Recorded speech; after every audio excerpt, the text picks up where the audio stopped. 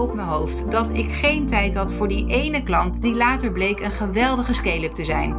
We moeten het allemaal wel eens doen, iemand teleurstellen. Ook op de werkvloer zien we het vaak gebeuren. En dat kan verregaande gevolgen hebben. Vandaag in de Werkprofessor podcast is professor Dr. Marcel Zelenberg te gast.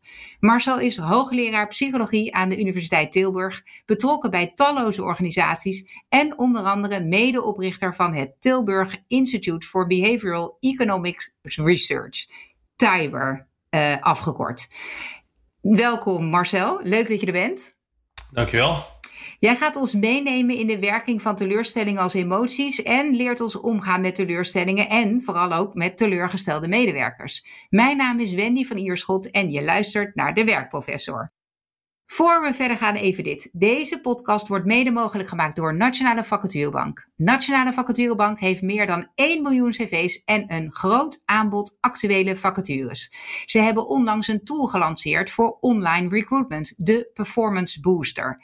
Dankzij deze tooling kunnen werkgevers zelf complexe online wervingscampagnes opzetten en vacatures via een uitgebreid medianetwerk onder de aandacht brengen bij de juiste mensen. Daardoor hebben organisaties geen gespecialiseerde bureaus meer nodig en bereiken ze kandidaten die ze nergens anders vinden. Bekijk wat de booster voor jou kan doen op nationalevacaturebank.nl/boost. Nou Marcel, waarom is teleurstelling zo'n belangrijke emotie en moeten we daar aandacht aan besteden? Nou, teleurstelling is een hele belangrijke emotie omdat we die zo ongelooflijk vaak ervaren. Teleurstelling voelen we als er iets gebeurt, als een uitkomst gebeurt die slechter is dan we vooraf verwacht hadden. En ja, dat gebeurt misschien in de helft van de gevallen, dat weet ik niet. Maar dat gebeurt regelmatig. En dat heeft allerlei consequenties. Ik dacht eigenlijk dat we niet zen genoeg waren als we dan de hele tijd teleurgesteld zijn. Hè? Dat het een beetje een soort kinderlijke emotie is. Dat we juist moeten ervaren wat we de hele dag tegenkomen. Ja, maar volgens mij staat het ervaren van teleurstelling, zen zijn, niet in de weg. Dus daar weet ik te weinig van zen af. Maar ik denk, laat ik het zo zeggen. Wij ervaren allerlei emoties gedurende de dag in reactie op allerlei gebeurtenissen die we gedurende de dag ervaren, tegenkomen. Ja. En ik weet te weinig van zen om daar iets zinnigs over te zeggen, maar het lijkt mij dat je alle jeu uit het leven haalt als je die emoties op een of andere manier doodslaat. Doodslaat, ja precies. Dus laten we ervan uitgaan dat we die hebben. Is er een verschil tussen spijt en teleurstelling of is dat hetzelfde? Ja, nee, er is een heel groot verschil tussen spijt en teleurstelling.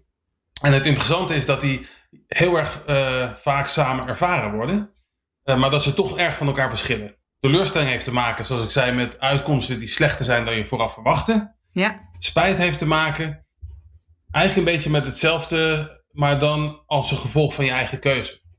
Dus ik zal een voorbeeld geven waarin die twee uit elkaar getrokken worden. Vandaag is toevallig prachtig weer, maar dat is het niet altijd hier in Nederland. Als ik nou naar het werk loop, ik woon niet zo ver bij het werk vandaan, als ik naar het werk loop en het regent en ik word nat, dan ben ik teleurgesteld in het weer en heb ik spijt dat ik geen paraplu heb meegenomen. Ja. Dus teleurstelling heeft vooral te maken met dingen om ons heen en spijt heeft te maken met onze eigen keuzes. Nou, die worden dus, als je iets doet, hè, als je een nieuwe baan zoekt en of je hebt een nieuwe baan en die valt tegen, dan kan je teleurgesteld zijn in je baan, kun je spijt hebben dat je die baan aangenomen hebt of spijt dat je bij je andere werk bent weggegaan. Dus je ziet dat die vaak samen gaan, maar die gaan niet altijd hand in hand. Nee. En wat maakt dit onderwerp zo belangrijk? Waarom vind je, want jij besteedt er je leven aan, hè? Het is jouw levenswerk om hier je in te verdiepen. Wat vind je dat mensen er echt van moeten onthouden? Ja, dat klinkt ineens heel eng als je zegt dat het mijn levenswerk is, dat ik mijn leven eraan besteed. Maar ik doe het wel al een jaar of 30.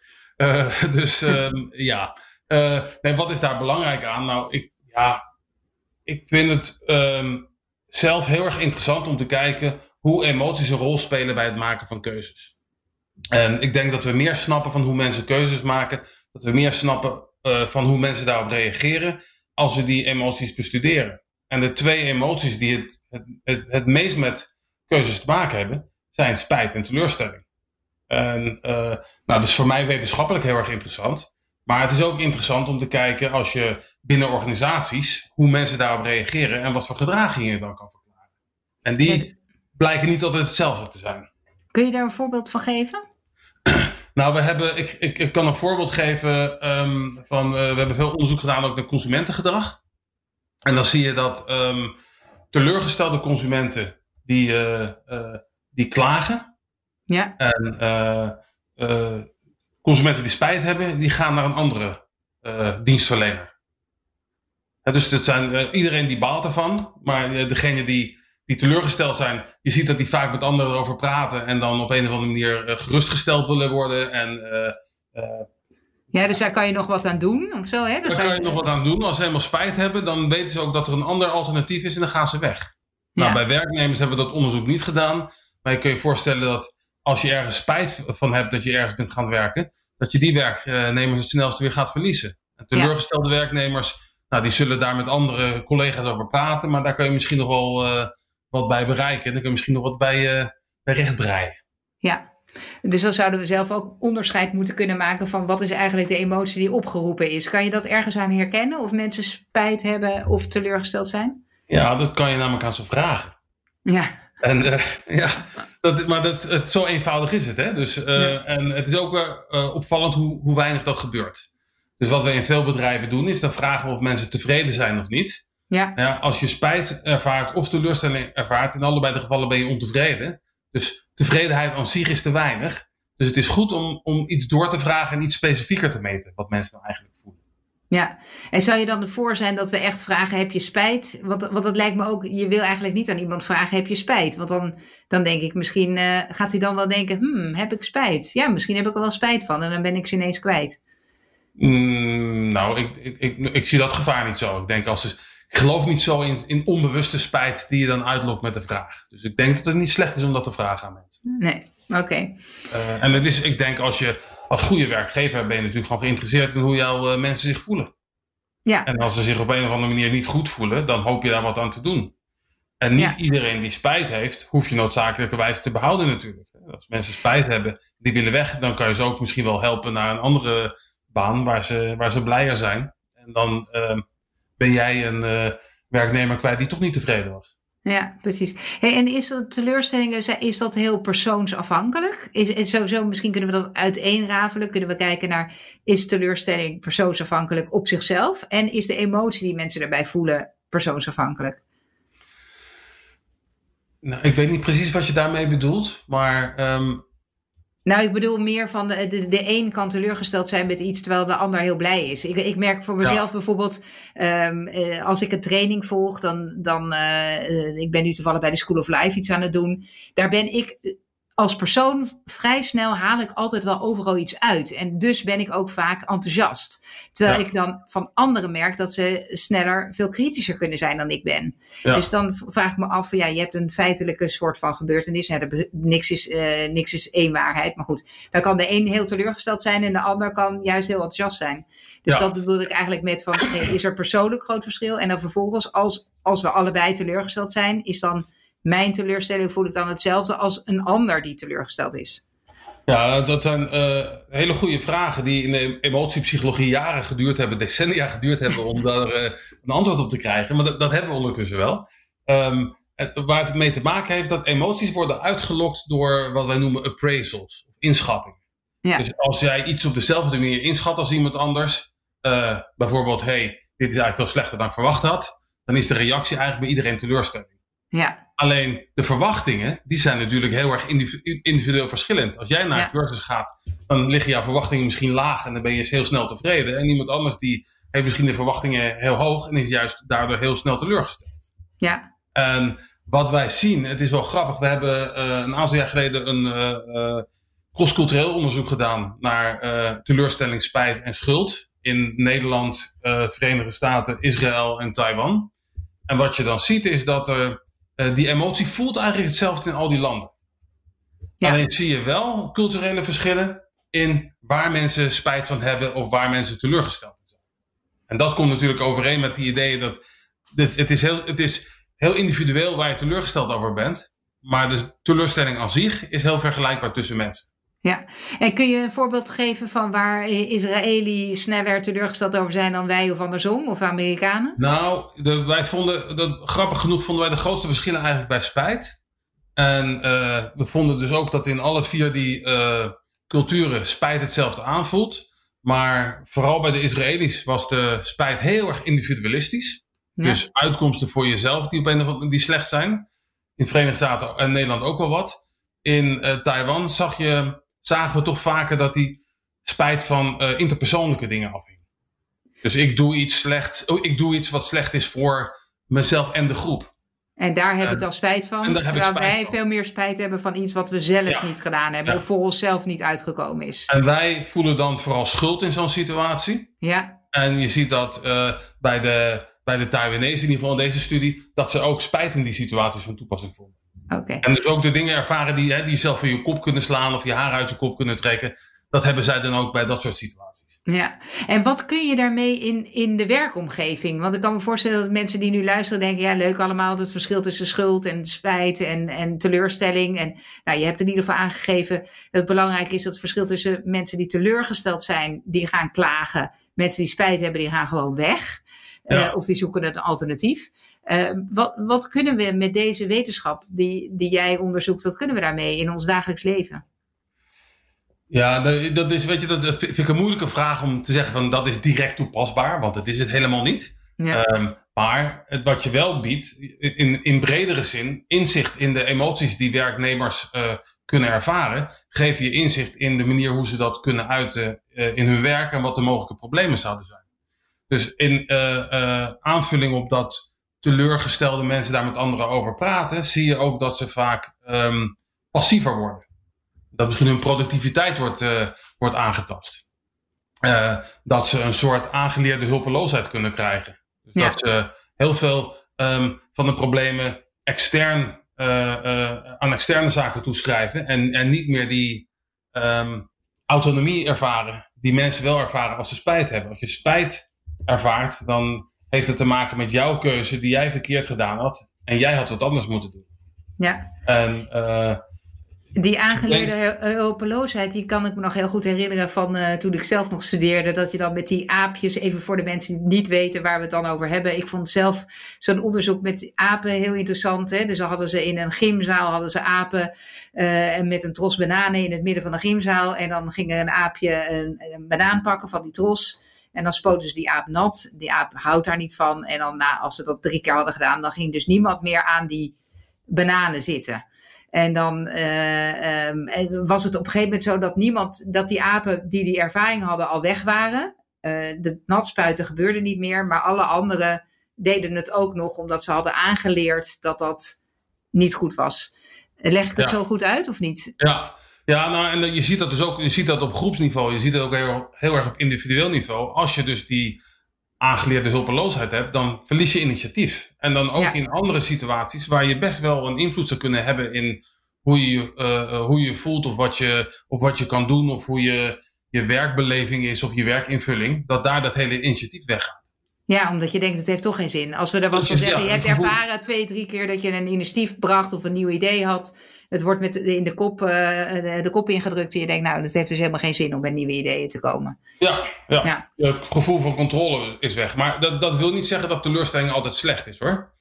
Dus ik zou ook wel een lans willen breken om te kijken naar de positieve effecten daarvan.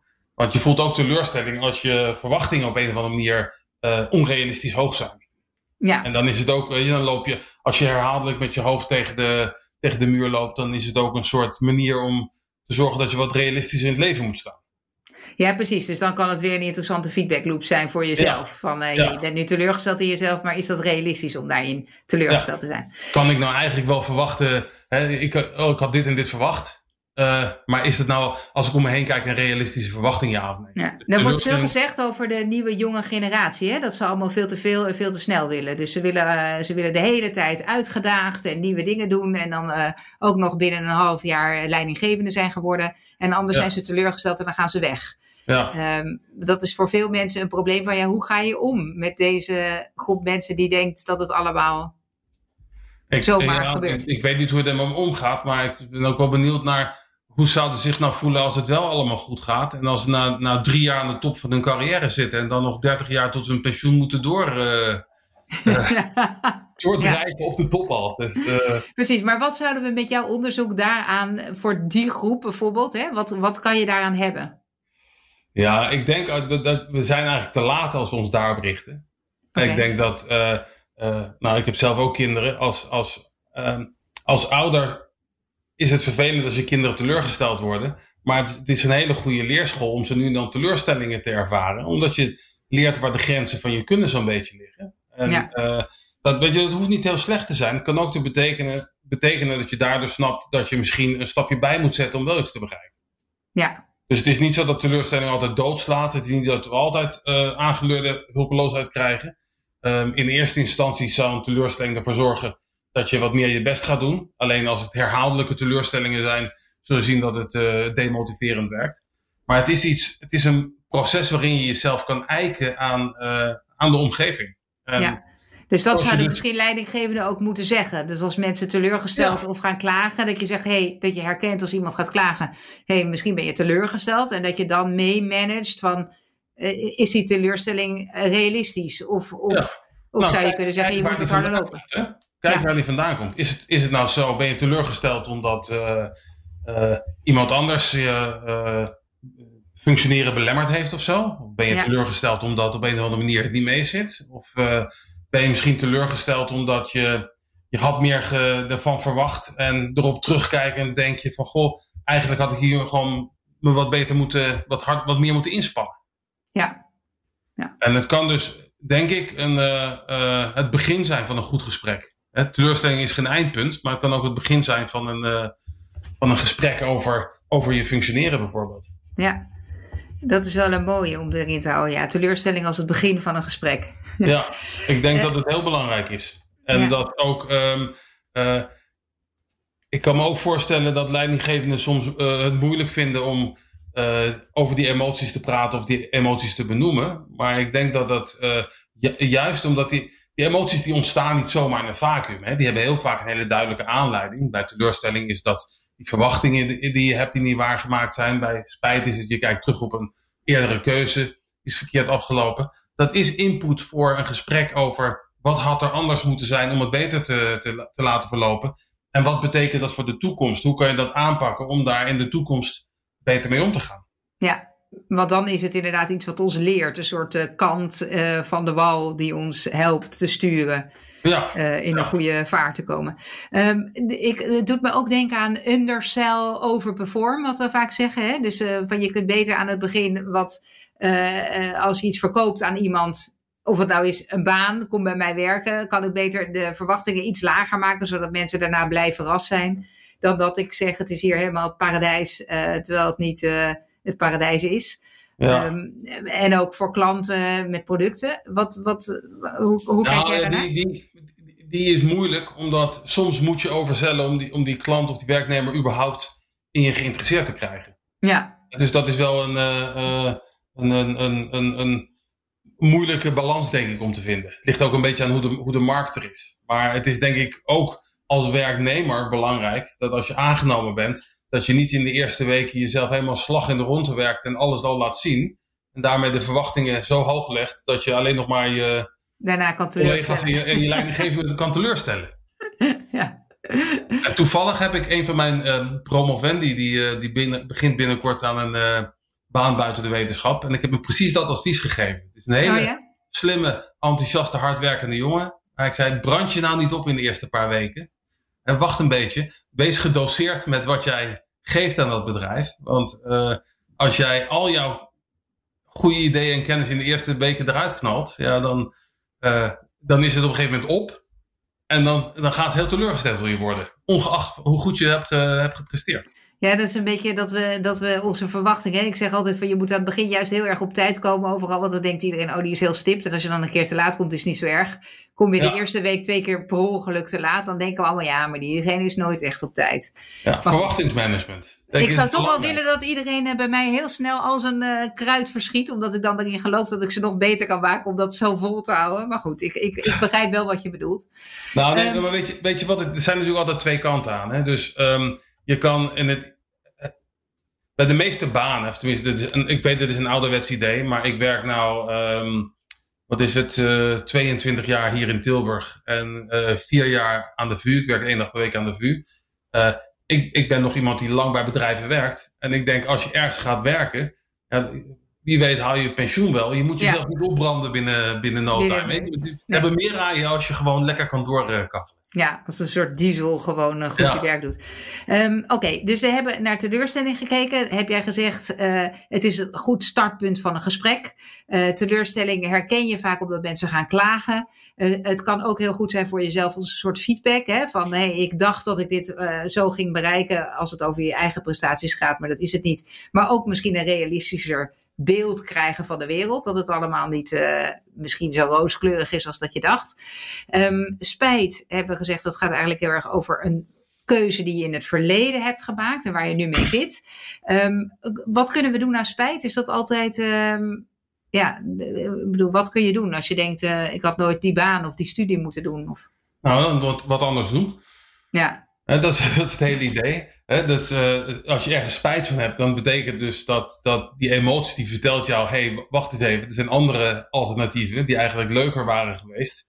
In heel veel gevallen is er nog een kans om daar wat aan te doen.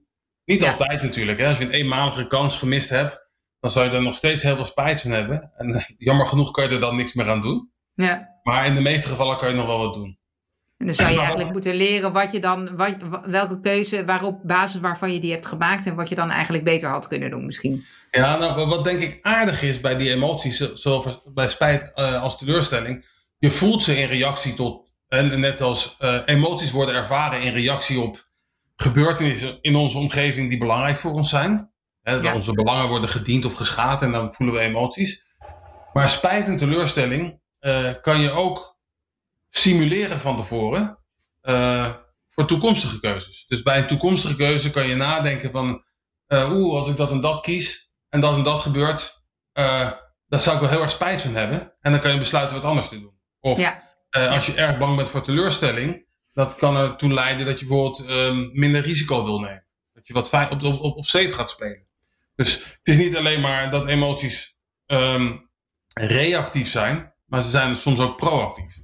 Ja, en heb je daar ook kan je met onderzoeken, want ik merk aan mezelf, het is een hele ontboezeming die ik nu ga doen, maar goed, ik hou meer van mensen die gewoon ergens ingaan en dan denken, ik heb dit geprobeerd, het werkte niet, ik doe het niet. Dan dat ze denken, misschien ben ik dan wel later teleurgesteld, dus ik ga er niet aan beginnen. Ja. Dat is persoonlijk, hè? Maar zou je op basis van wetenschap, vertel mij dat de wetenschap ook aangeeft dat het beter is om gewoon er vol in te gaan, of is dat niet zo? Nou, als je kijkt naar de psychologie van spijt, is er veel onderzoek gedaan naar hebben mensen nou meer spijt van dingen die ze gedaan hebben of dingen die ze niet gedaan hebben. Ja. En toen dat onderzoek begon, werd bijvoorbeeld gevraagd, nou hier is meneer Jansen, die heeft aandelen in bedrijf A en die verkoopt ze en die koopt aandelen in bedrijf B. Hier heb je meneer Pieters, die heeft aandelen in bedrijf B en die blijft daarbij. En een jaar later hebben ze allebei €1000 verloren. Wie heeft er nou meer spijt? Ja. En dan zegt iedereen, Jansen, want die had niet moeten handelen. En daar werd toen gedacht van, mensen hebben meer spijt van dingen die ze doen dan dingen die ze niet doen. Nou, toen waren er andere onderzoekers die zeiden op een gegeven moment, dat is toch raar, want als je met mensen praat, hebben ze juist spijt van dingen die ze niet gedaan hebben. Ja. Nou, toen hebben ze zo'n theorie ontwikkeld en ik vind die wel plausibel. Op de korte termijn zijn het vooral dingen die je doet waar je spijt van hebt. Maar als je terugkijkt op je leven, zijn het allemaal dingen die je niet gedaan hebt. En die hebben vaak grotere consequenties. Die zijn misschien ook makkelijker te bedenken. Was ik nou wel dat gaan studeren? Had ik maar wel geprobeerd die meneer of die mevrouw te versieren en een relatie mee gekregen enzovoort. En dan zie je dus als mensen terugkijken op het leven, dat het vooral de dingen zijn die je niet gedaan hebt. En op basis daarvan zou ik zeggen, durf eens wat meer. Probeer eens een keertje. Want natuurlijk is het vervelend om zo nu en dan je neus te stoten. Maar het is nog veel vervelender om later in je luie stoel te zitten en denken dat je al je kansen hebt laten lopen. Ja. Dus dat is wel leuk. Want dit is wel, ja, precies. Het is wel leuk dat je dat verschil maakt tussen de korte termijn en de lange termijn. Dus de korte termijn, hebben we misschien wel meer spijt van de activiteiten. Maar op de lange termijn, als we in onze leunstoel in het bejaardentehuis zitten, dan kijken we tevredener terug. Als je dat meer hebt gedaan. Oké, goed. Dus dat is een belangrijke... ik dacht dat je nog wat anders ging vragen. Dus dan ga ik die vraag op beantwoorden. Ja, graag. Kan je daar nou wat mee met deze gevoelens? Nou, ik werk ook een beetje consumentengedrag en de marketing. En wat je daar ziet is dat die gevoelens, die worden soms gebruikt of misbruikt in de marketing. Ja. Dus het duidelijkste voorbeeld is misschien dat er staat, er zijn nog maar 3 van deze aanwezig. Wees snel, anders dan grijp je mis. Ja. Maar een voorbeeld wat ik altijd interessant heb gevonden, waar wij ook onderzoek naar gedaan hebben, is de postcode loterij. Ja. Waarbij als je niet meespeelt, je daarachter kan komen dat je miljoenen bent misgelopen. Ja. Nou, bij de staatsloterij heb je dat natuurlijk niet. Hè? Als je daar niet meespeelt, weet je nooit of je winnaar was geweest. Nee, want, precies. Je hebt niet meegespeeld. Natuurlijk had je kunnen winnen, maar dat weet je niet. Maar bij die postcode loterij kan het zo zijn dat jij denkt van jongens, al die onzin, ik doe er niet aan mee. En op een gegeven moment staat er ineens zo'n vrachtwagen bij jou in de straat. En dan weet je dat je... naar je buren. Met jezelfde postcode. Nou, dat is natuurlijk vreselijk. En de postcode loterij weet dat. Want die sturen ons allemaal mailings. Waarin ze dat haarfijn uitleggen. Ja. Stel je nou voor dat je dadelijk met je lege handen je winnende buren staat te feliciteren. Ja. Nou, wij hebben er onderzoek naar gedaan. Blijkt dat een belangrijke motivatie van mensen om mee te spelen is dat ze bang zijn dat ze achteraf spijt krijgen als ze niet meespelen. Ja. En, ja, precies. Het is eigenlijk gewoon briljant bedacht. En dat ik weersta dat dus. Om niet mee te spelen, omdat ik gewoon me er niet in wil laten lokken. Maar ik weet wel inderdaad dat als het gebeurt, dan baan ik ongetwijfeld. Ja. Ja. En dan denk ik waarschijnlijk nog, vorige maand dacht ik nog, misschien moet ik toch wel meespelen. Ja, en toen luisterde ik naar Marcel Zelenberg en die zei, doe het niet. Ja, precies. Kom ik het bij jou ophalen, Marcel? Ja. Nee, maar wat ik daar ingewikkeld aan vind. En, kijk, ik ben sowieso niet voor de loterijen. Want in de loterijen is natuurlijk maar 1 winnaar. Dat is degene die de loterij organiseert. Ja. Zoals met alle volksspelletjes. Ja. En... dus ik ben daar niet voor. En de postcode loterij heeft 1 extra nadeel. Namelijk dat ze ook de mensen die niet meespelen achteraf nog een hak kunnen zetten. Ja, precies. Dat ze dat nog duidelijk aan je kunnen maken. Ja. Ja, dus heel ethisch is het misschien niet wat ze doen. Maar het is wel slim. Want ze gebruiken hoe wij in elkaar zitten en onze emoties om klanten te winnen eigenlijk. Het zijn hele goede intuïtieve psychologen. Ja, precies. Goed, nou, met deze sluiten we af. Marcel, dank je wel voor het delen van je ervaringen. Ik gun alle ondernemers om een postcode loterij loop te bedenken voor hun klanten. En ondanks dat hoop ik ook dat wij als personen weer wat geleerd hebben. Ook over, wat kan ik met een teleurstelling? En wat kan ik ook vooral als in mijn team iemand teleurgesteld is? Is dat dan iets waar ik meteen iets aan mee moet doen? Of kan ik zeggen dat is een begin voor een gesprek? Ook om een beetje te kalibreren. Dankjewel Marcel, heel leuk om met je te spreken. Graag gedaan. En voor alle luisteraars, mocht je ideeën hebben of nieuwe onderwerpen of suggesties, mail me op Wendy@vpeople, VIE. En dan people, mensen in het Engels.com. En we hopen je volgende keer weer terug te mogen verwelkomen als luisteraar van onze podcast De Werkprofessor.